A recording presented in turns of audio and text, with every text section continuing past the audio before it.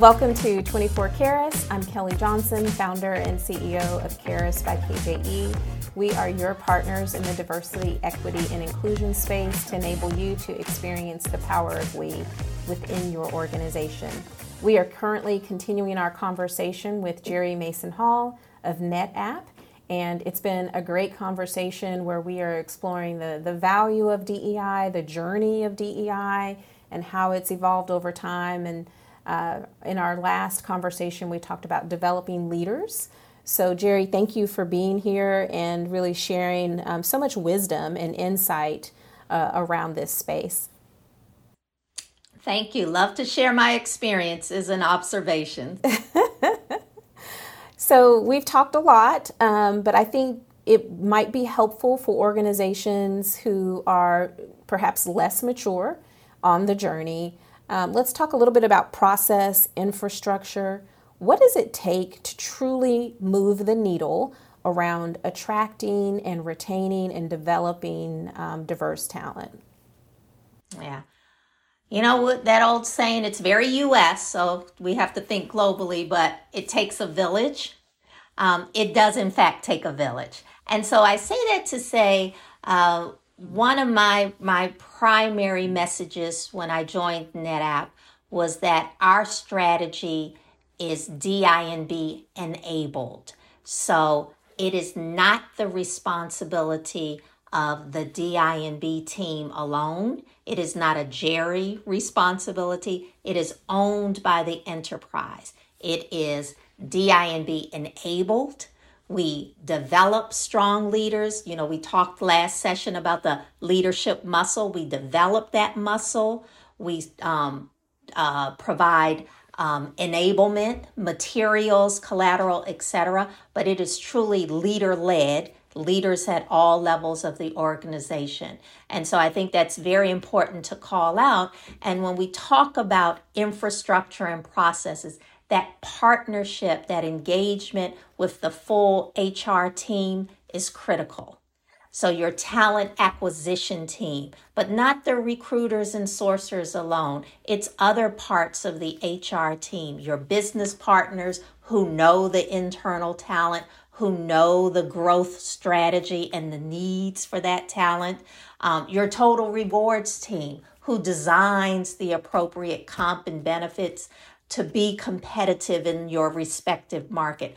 All of these players together are what help in that focus in increasing your attraction and retention of underrepresented talent. Yeah.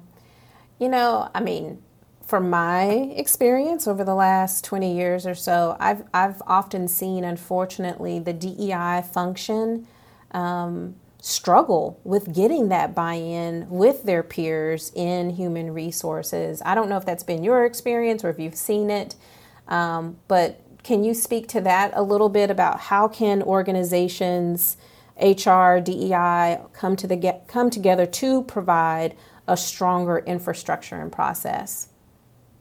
Yeah, and I think you're spot on. That has been the case. I've had more positive experiences in myself, but I've seen that in different organizations. Oftentimes, depending on your model, where the head of DEI reports into the CEO and the CHRO is separate, so they're peers. That was my model at Sodexo when I mentioned Dr. Rohini Anand. But we collaborated famously. And so therein lies the positive results. She developed the DEI strategy. I was her partner in ensuring that we executed well in the organization. So rallying my team around that strategy, and we went forward together. And we had advisory groups and we had a steering committee that I sat on with her and our head, our chief legal officer and our chief marketing person, those types of roles together. We created that village. So it worked seamlessly. In other instances, you absolutely have that rub where, HR is going down one path and the DEI team is going down another. And they feel that HR team feels put upon. It's like they're demanding that I do all of these things, and they're not understanding and appreciating the challenges that I have. And so there, I think, is the opportunity to have better understanding and to develop that the plan on how you will go forward together. So in my current role, our model is I am part of the HR organization. And so together, my peers, we think about what are the HR priorities, how do they align with the corporate priorities, our growth plan for the business. And so we're in lockstep moving that forward. So again, it's working out fine for me. That's great. And I think it definitely starts, or the structure, the reporting structure, that model can absolutely have an impact on the ability for DEI and B to thrive in an organization. And I would say that one of the things I used to say all the time, I still say it with our clients, but when I was in-house, I used to say it all the time to my team, and that is, we need to lead by example, right? So we're asking the organization to be inclusive and diverse. We as a DEI team need to do the same thing, meaning we need to make sure that we are inviting the perspectives of others before we move too far, right? And yes, we need to appreciate the diversity, the diverse perspective that maybe the HR team might have, because they are often a little bit more embedded in the organization, and so they understand the concerns of different stakeholders in the organization, and we need them and they need us. And so we want to make sure that we are deploying and really driving DEI from a place of modeling the behavior that we want from everybody else in the organization. The rules also have to apply to us. Absolutely. Absolutely. Yeah.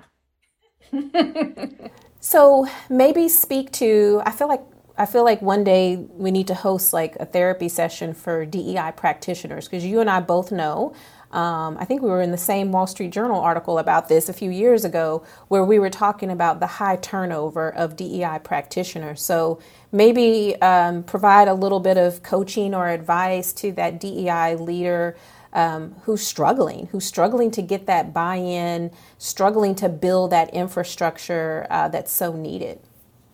Mm-hmm. I think that one of the things is, if you're new to an organization, you've got to get to know the stakeholders. You have got to get a sense of where they stand on these issues and meet them where they are. They're not going to automatically be where you are. And so you have got to engage who's going to be your champions, who's going to be your partners, and build from there. And I would also encourage, you and I, Kelly, have been engaging some of our peers in different organizations and keeping that momentum, keeping that village alive, if you will. And so, it's funny, a number of us who work together, and we're all scattered in different organizations, all in these senior level DEI roles. And so tap into those. Tap into that network outside of your organization and leverage those best practices. And I also encourage some of these organizations that provide the thought leadership and the coaching like yours. That's very important if you're feeling like you're the only one in the organization. And that's been a trend that I've been seeing. Again, this social justice awakening post George Floyd has prompted a number of organizations to create brand new roles with no history or experience. And so it seems great for a lot of people, but then they don't know how to come in. So I go back to one of your earlier episodes when we talked about Dr. Rohini Anand's book. I encourage get that blueprint as well. So those are some of the things that could help a novice along the way. And again, don't be afraid to reach out to others. Absolutely. Yes. I learned that early on. We don't need to reinvent the wheel. And I personally and thankfully have been fortunate to find the DEI practitioner community to be, non-competitive, right? Like we typically are very open to sharing and saying, hey, this worked for me, maybe it'll work for you. But thank you for those important reminders, Gerri.